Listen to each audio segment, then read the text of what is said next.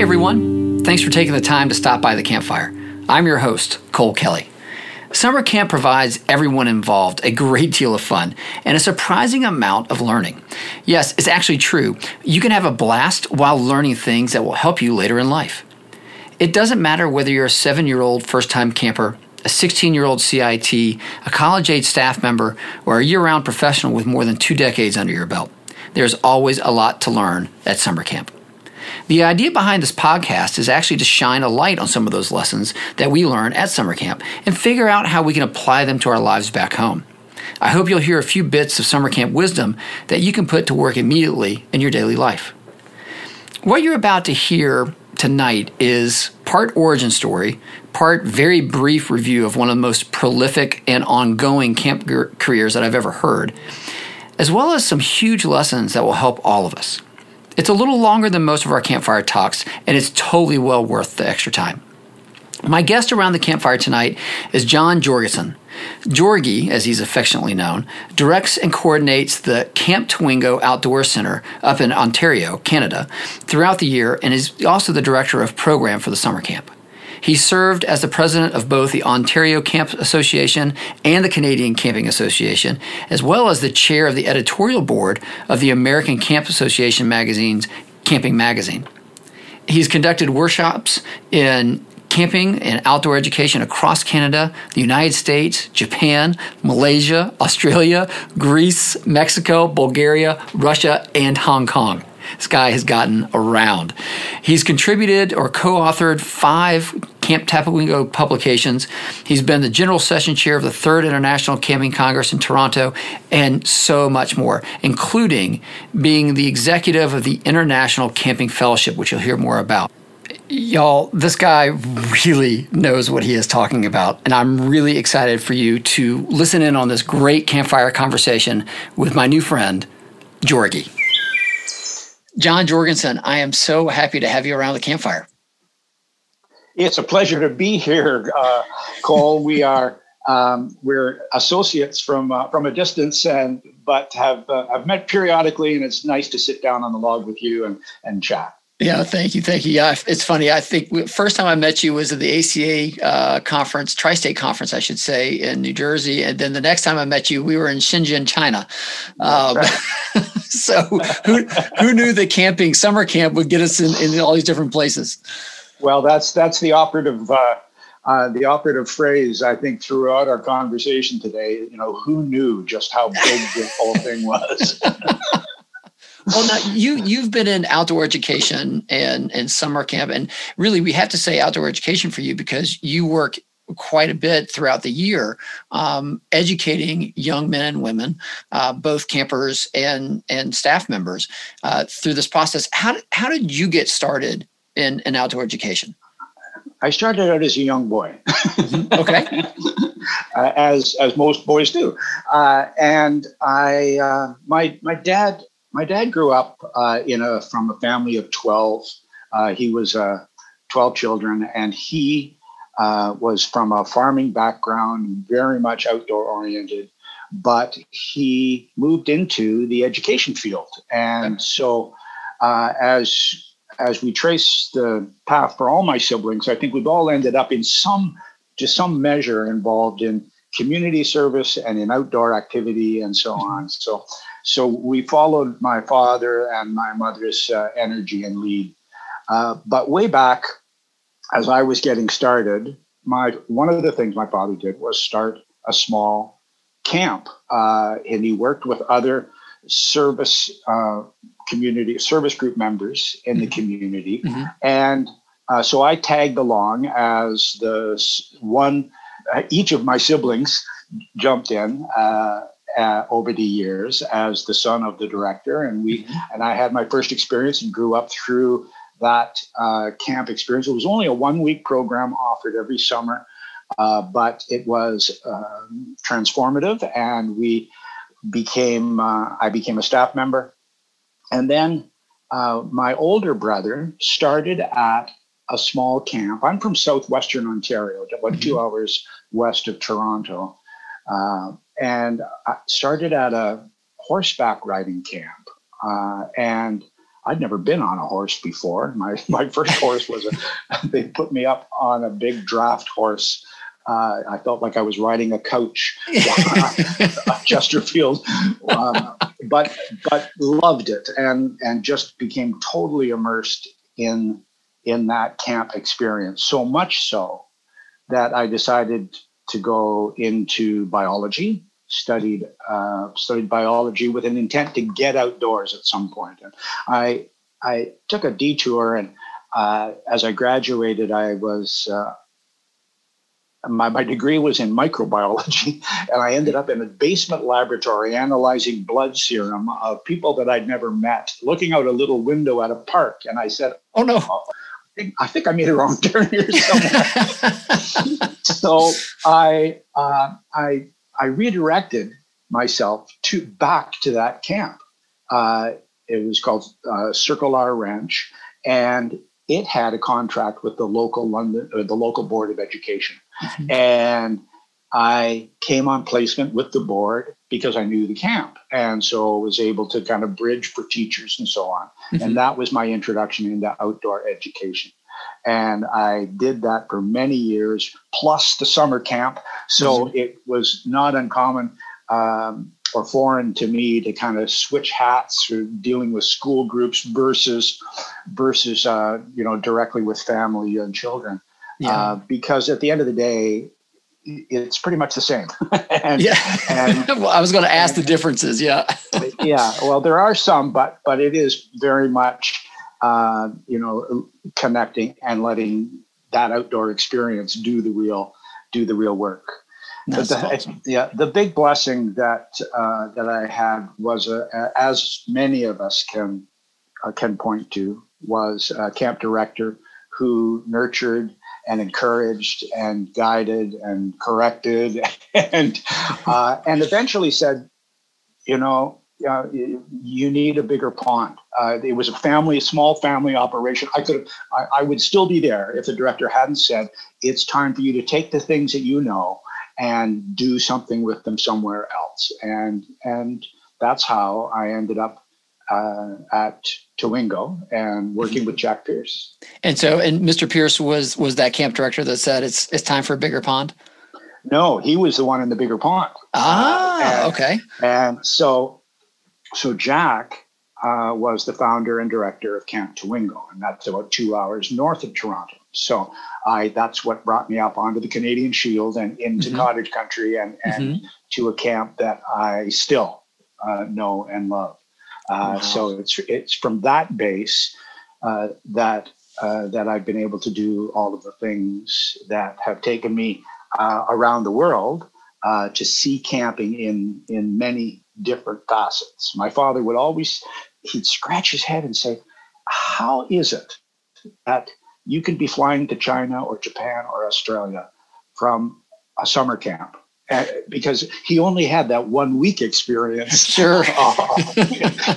Couldn't go bigger than that. And many people can't. But that was one of the things that Jack did for me and for us, was create an opportunity to look beyond the experience that was going on in the camp itself. Well, it's a pretty far cry from that small little window at the microbiology lab, certainly. What microbiology's loss is certainly camp's gain. What was it, though, about Mr. Pierce and your experiences that pushed you forward? Because one of the things we talked about in our introduction is your vast involvement with international camping. What led you guys to that and those steps in that direction? Well, like most camp directors, and you're one of them, I'm sure. Mm-hmm.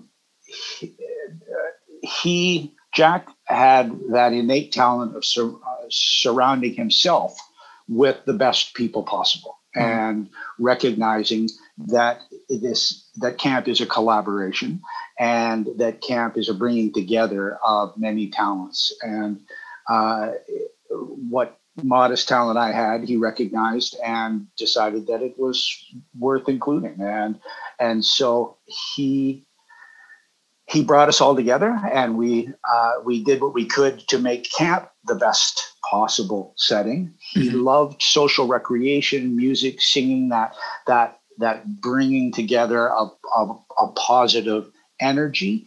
But it was not lost on him that this was, all of these things were just a vehicle to pointing kids at what is the best version of themselves and getting to a spot that they can take that in many cases indescribable feeling away from camp and have it continue to ripple in their lives outside of camp. And so he was constantly positive for the campers and staff that came to him each summer. And for the people that were working on the staff, we were a team that helped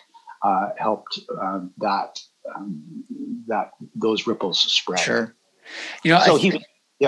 Sorry. I just wanted to say that the second aspect of Jack is just how principled he was and passionate about projects and a desire to go beyond the current to what could be.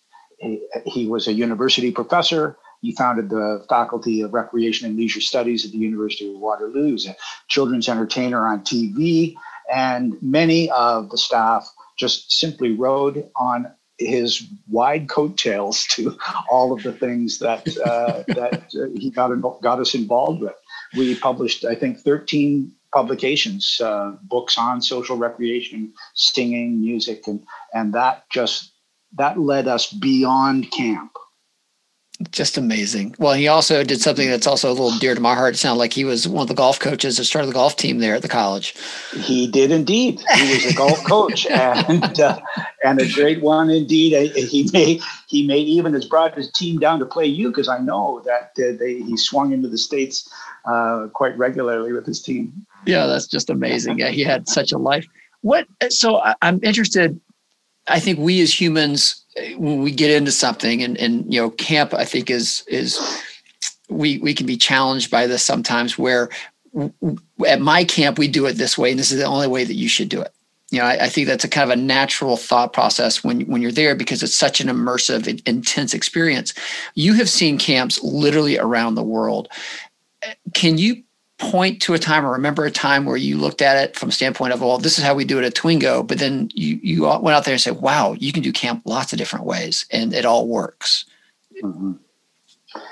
I can't remember the moment that light went on. It probably went on way back at Circle R Ranch when you step out to what is your local camp community. And so the Ontario Camp Association would hold an annual conference, and we'd go and we would see camps that didn't do canoeing and horseback riding. They did it in a different way, or longer overnight periods and so on. So the door opens slowly, I think.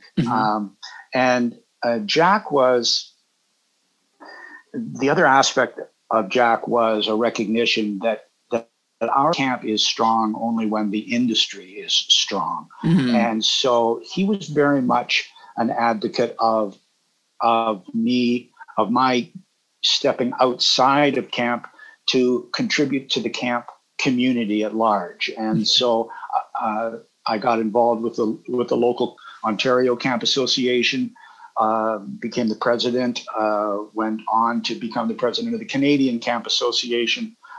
Jack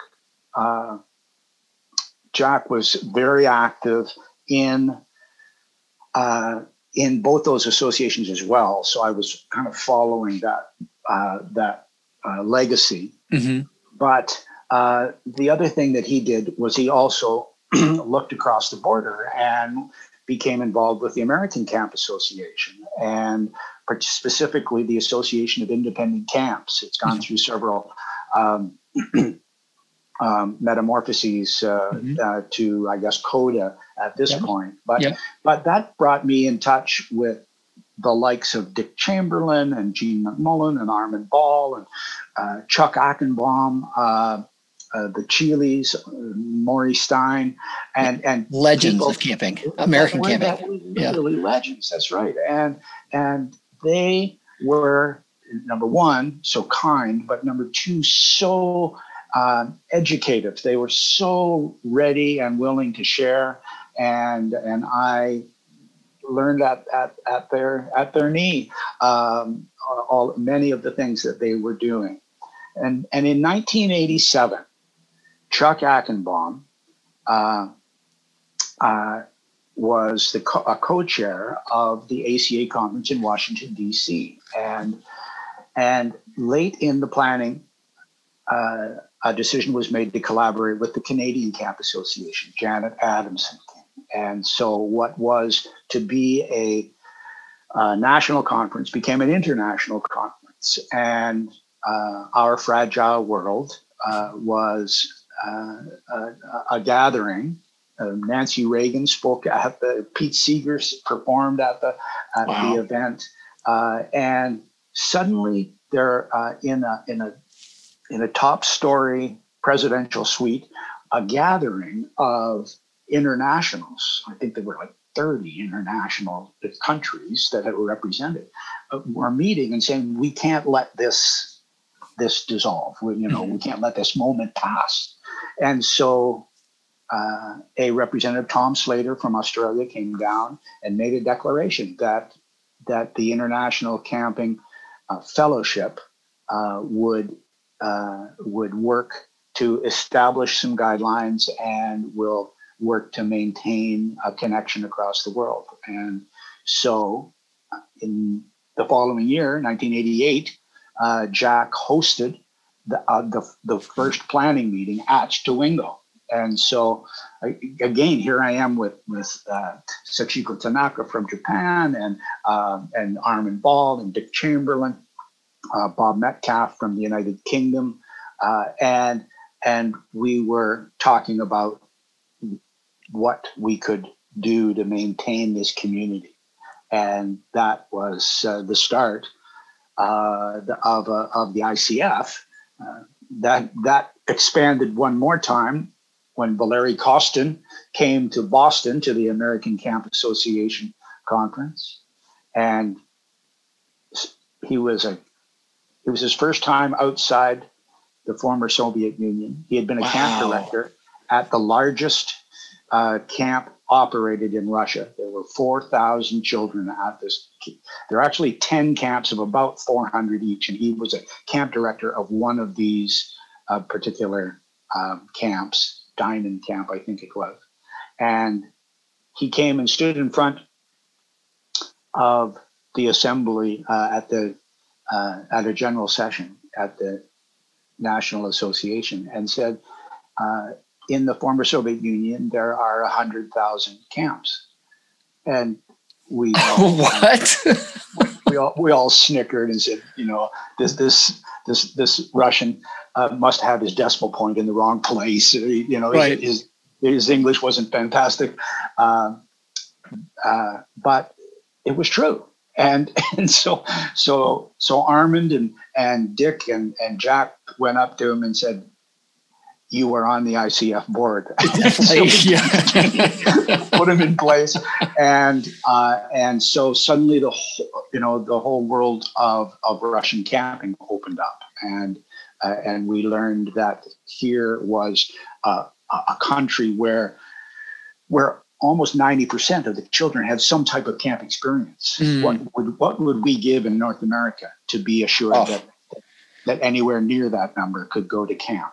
We all have our own thoughts around the role of government or outside organizations in our camping, but to be able to bring so many children to some type of camp experience every year was an eye opener, and that has continued ever since. Yeah, that's an incredible number. I remember meeting a number of the Russian representatives down at Shenzhen when we were there for the Chinese camp conference. And they were fantastic. I think we actually all celebrated our birthday on somebody's boat, drank a lot of vodka and had a lot of fun that night. It was, Larissa Larissa Yes. Shilova. Yes. Well, and I still feel terrible because I had promised to go later that year to the camp conference in Siberia in the middle of January, and then I had to beg out because of all the stuff that was going on. But I still want to go to that Siberian camp conference. That must be something. Well, you should know that it's scheduled for the middle of this month. So wow. Maybe next year. Okay. So what, in working with all these camp professionals and outdoor educators from around the world, what have you learned about the importance or usefulness of the camp experience through working with them? Well, I think that the message that I have come away with in so many different environments, in Japan and in Australia and in China, that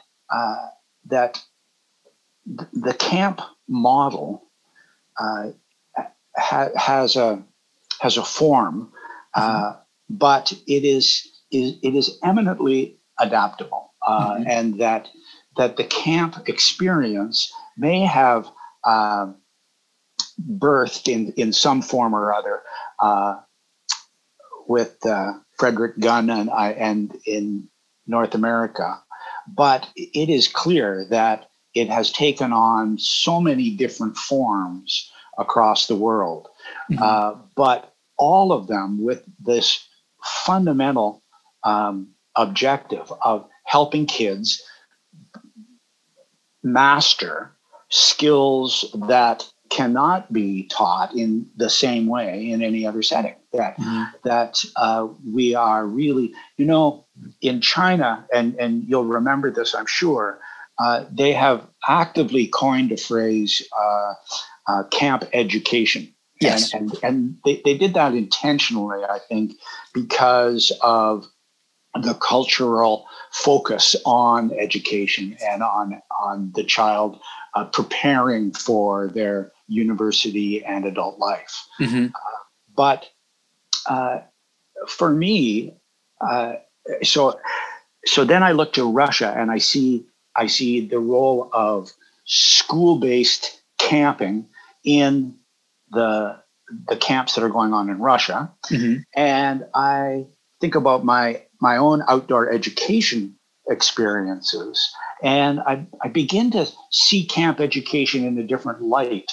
That for me, it's no longer simply education in the out of doors, but it is more a style of learning. So much so that so environmental education, outdoor education, all of these things that we do in the out of doors, STEM technology that we take into our camps, for instance, where we're delivering curriculum in the camp setting. That's different than camp education, which is the preparation of the child to participate in lifelong learning, to participate in the cultural community at large, to participate in their becoming the best versions of themselves, that they are actually acquiring a body of knowledge through camping that is best delivered through camping. And I was at a high school in central China, where I went to visit the camp club. And what is starting in these high schools in China as camp and camp education really begins to take hold is that educators are bringing this mode of camp thinking, camp education into the formal school setting. So in this camp club in this particular high school, the kids were learning, were doing group singing. They were playing experiential and group dynamic activities, experiential programming and games out on the sports field in a way that was not the way it would have been done in a typical physical education Right. class. And with the end result that these kids were outgoing and engaging and so excited to meet me. I'm so excited to meet them. I still have correspondence with some of them. I got a picture just the other day. I'd given away my little wooden name tag that said Georgie on it. Sure. And this young student still had this name tag on. Oh, that she wanted me to see. But, so this whole idea of bringing a different mode of learning into the school setting validates camp education in a way that it needs to be heard. Yeah. It's funny. I keep the quote from Mark Twain keeps coming back. Don't let your schooling get in the way of your education. And I have nothing but respect for teachers and what they're able to do. They do something that I can't do, or we choose not to do. I enjoy our aspect of education. Right. What do you think? You've worked with literally tens of thousands of young people, and I'm including our staff members as young people as well, because they're certainly are adults. They're still growing and learning, though. What are 2 or 3 lessons that you think you've seen across the board in summer camps that you really wish everybody could experience or knew? Well, you're absolutely right. They're the 3 most important things at camp are staff, and staff. I totally agree. Yes. Well, the list is huge, Cole. I come home with so many stories each time I'm away. I guess. If I could touch on a few things, I see camps as an important part of citizen building. There's a historic, some of the historic base for camp in Russia. Camps began in Russia just about the same time as Baden-Powell was starting the scouting movement, and this idea of this quasi-military group, let's all wear scarves and march and sing patriotic songs, that has tempered significantly in the camp setting, but it persists in some areas.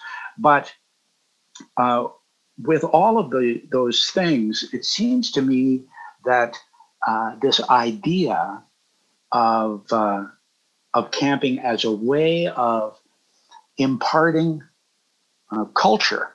It was a sort of a formal government top-down delivery. The young pioneer camps became young communists, became the communists. But and so one might conclude that this is a form of indoctrination.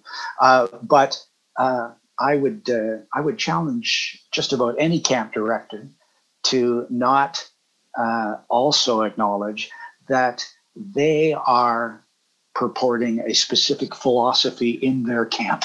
Totally. and they are working to change minds, change hearts, and shape the future for the children that are in their care.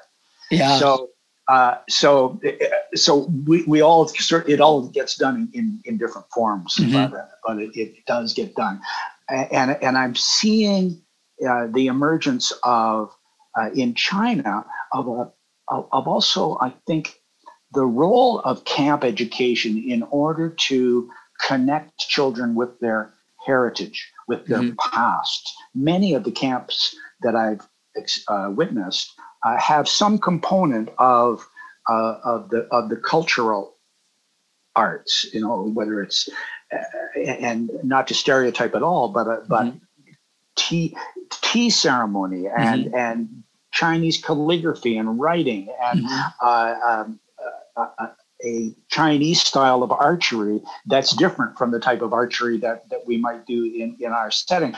These things are important, I think. And it's always been an invitation for me as I come back to say, all right, what is it that we do in our camp that helps children become connected with their past, connected with the culture that has and the humanity that has brought us to this moment. So I see that as an important learning.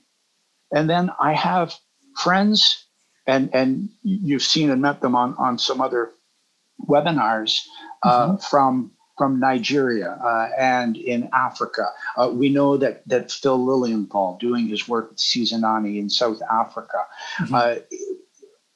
moving into an area where camps deliver an aspect of social community support, social responsibility, and empower children to become more effective citizens, whether it's learning agriculture like the Lan Latte Youth Initiative, whether Camp for Peace in Liberia, where they are working with the child soldiers that have been traumatized by their young experience, or Sizanani working with children who are dealing with AIDS or AIDS-related illness. These things, I think, speak to, number one, the power of camp, and I think the importance of camp to look beyond just what we're doing by way of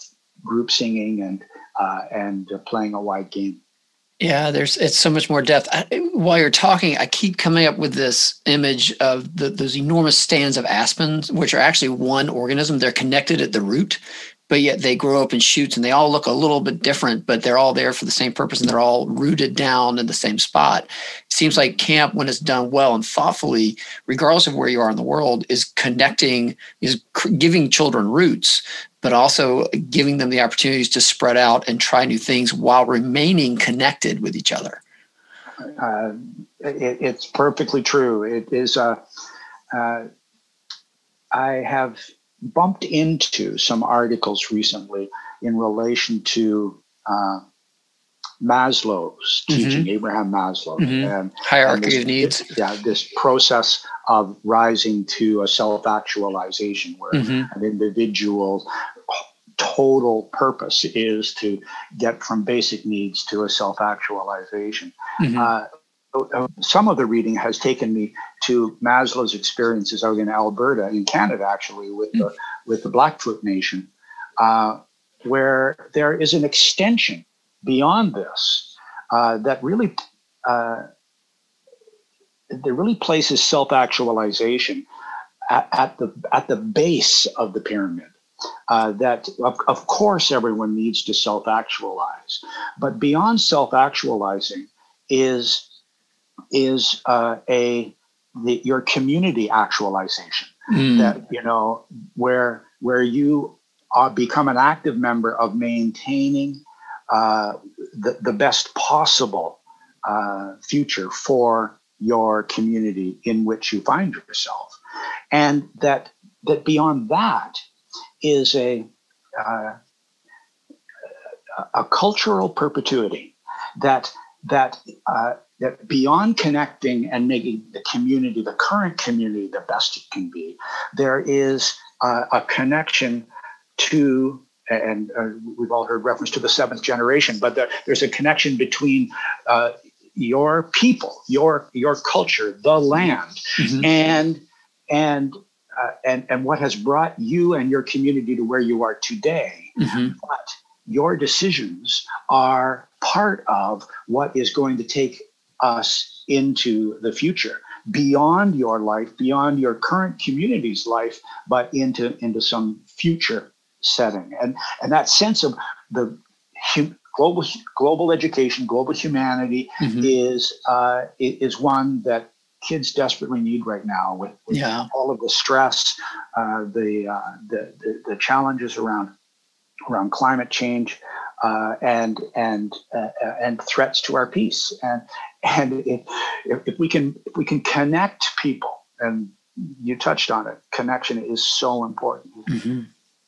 Yeah, it's funny. I keep you saying that it reminds me of a gentleman who I work with quite a bit. It's one of my closest partners in camping, who's much more experienced than I am. He said, Cole, we have to look past the idea of being a camp owner and be thinking of yourself as a steward, because you're part of something that was there before you and hopefully will be there much longer after you. And your whole idea of it's stewardship. It's taking what we've done in the past, taking what we're doing now, and hopefully giving the product of the future generations something much stronger on which to run from. Yeah, love is and the skills are only useful if you give them away. Oh, that's great. That's great. I totally agree. Oh, that's awesome. Georgie, well, man, thank you so much for spending some time around the campfire. I could talk to you for hours about this, but let's put another log on the fire. Well, you said it's minus 10 up there where you are right now, so you probably need another log on the fire. Well, wonderful. It's been great. Well, thank you so much for spending the time with me, and we'll definitely have you back because there's so many more stories that I want to unpack with you across the world in camping and what you've done up there in Canada. So, but we wish you guys nothing but the best. We know that the Canadian camp situation is like the U.S. one. We need to have camp for our kids, and we need to figure out a way to get back there. So here's to hoping we all get back and have a safe and happy summer for all of us. Let's make sure our paths cross again. Absolutely. Okay. Thanks, Georgie. All the best. So I've listened to this conversation a couple of times now, trying to figure out the best way to boil it down for myself. For me, I want to remember so much, but the whole idea of the importance of keeping an open mind to new experiences really is at the forefront. Georgie started in one direction, which led to another and then another, and that process kept going on. The life he has decided to live is just amazing. He's a great example of Mr. Pierce's idea of going from your current situation and figuring out what it could become. I couldn't agree more with Georgie that summer camp, when done well, offers an educational experience that prepares young people to become better learners, better friends, and better members of a community. I also agree that every camp instills a set of beliefs. And frankly, it doesn't matter what the camp says, what their values are. It's all about what the camp does, what they celebrate, how they and the staff members and the kids act on a daily basis in all the small, everyday kind of ways. That's what you can tell what the values really are. And finally, I love that idea of community actualization. For a long time, our human culture was focused on things that we couldn't control. We gave them names. Our ancient forebears used to use the idea of the mythical gods to explain things. We as a human culture then moved towards a more monotheistic belief system. It seems to me now we're actually shifting away even from that, unfortunately, to more of a self-centered focus. And I don't mean that in a negative way, but just in a way that I think that that's what's happening. We're all thinking about ourselves and actualizing ourselves only. I think by focusing on the actualization of the community, though, of thinking about the results of your actions 7 generations from now on the community, I mean, that's powerful. It would seem to me that idea of community actualization is the path that's fruitful, and it's full of generosity, and it's full of humility. And I think we all need a bit of that right now. That's the path I plan on taking more and more in my life ahead. And I invite you to come along with me. Thanks for taking the time to listen. If you've enjoyed this podcast, I hope you'll leave a review on whichever service you're using. The more positive reviews, the more these ideas will spread. Our campfire circle is large enough for everyone. See you next time around the campfire. And until then, be good and do good.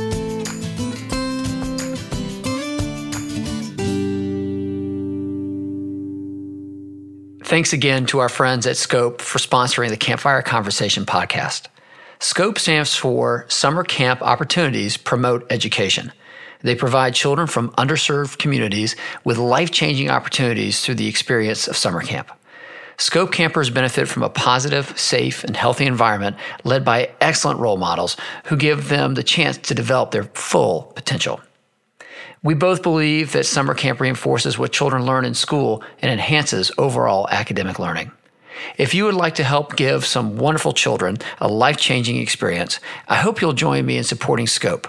You can find them online at scopeusa.org and on social media at SupportScope.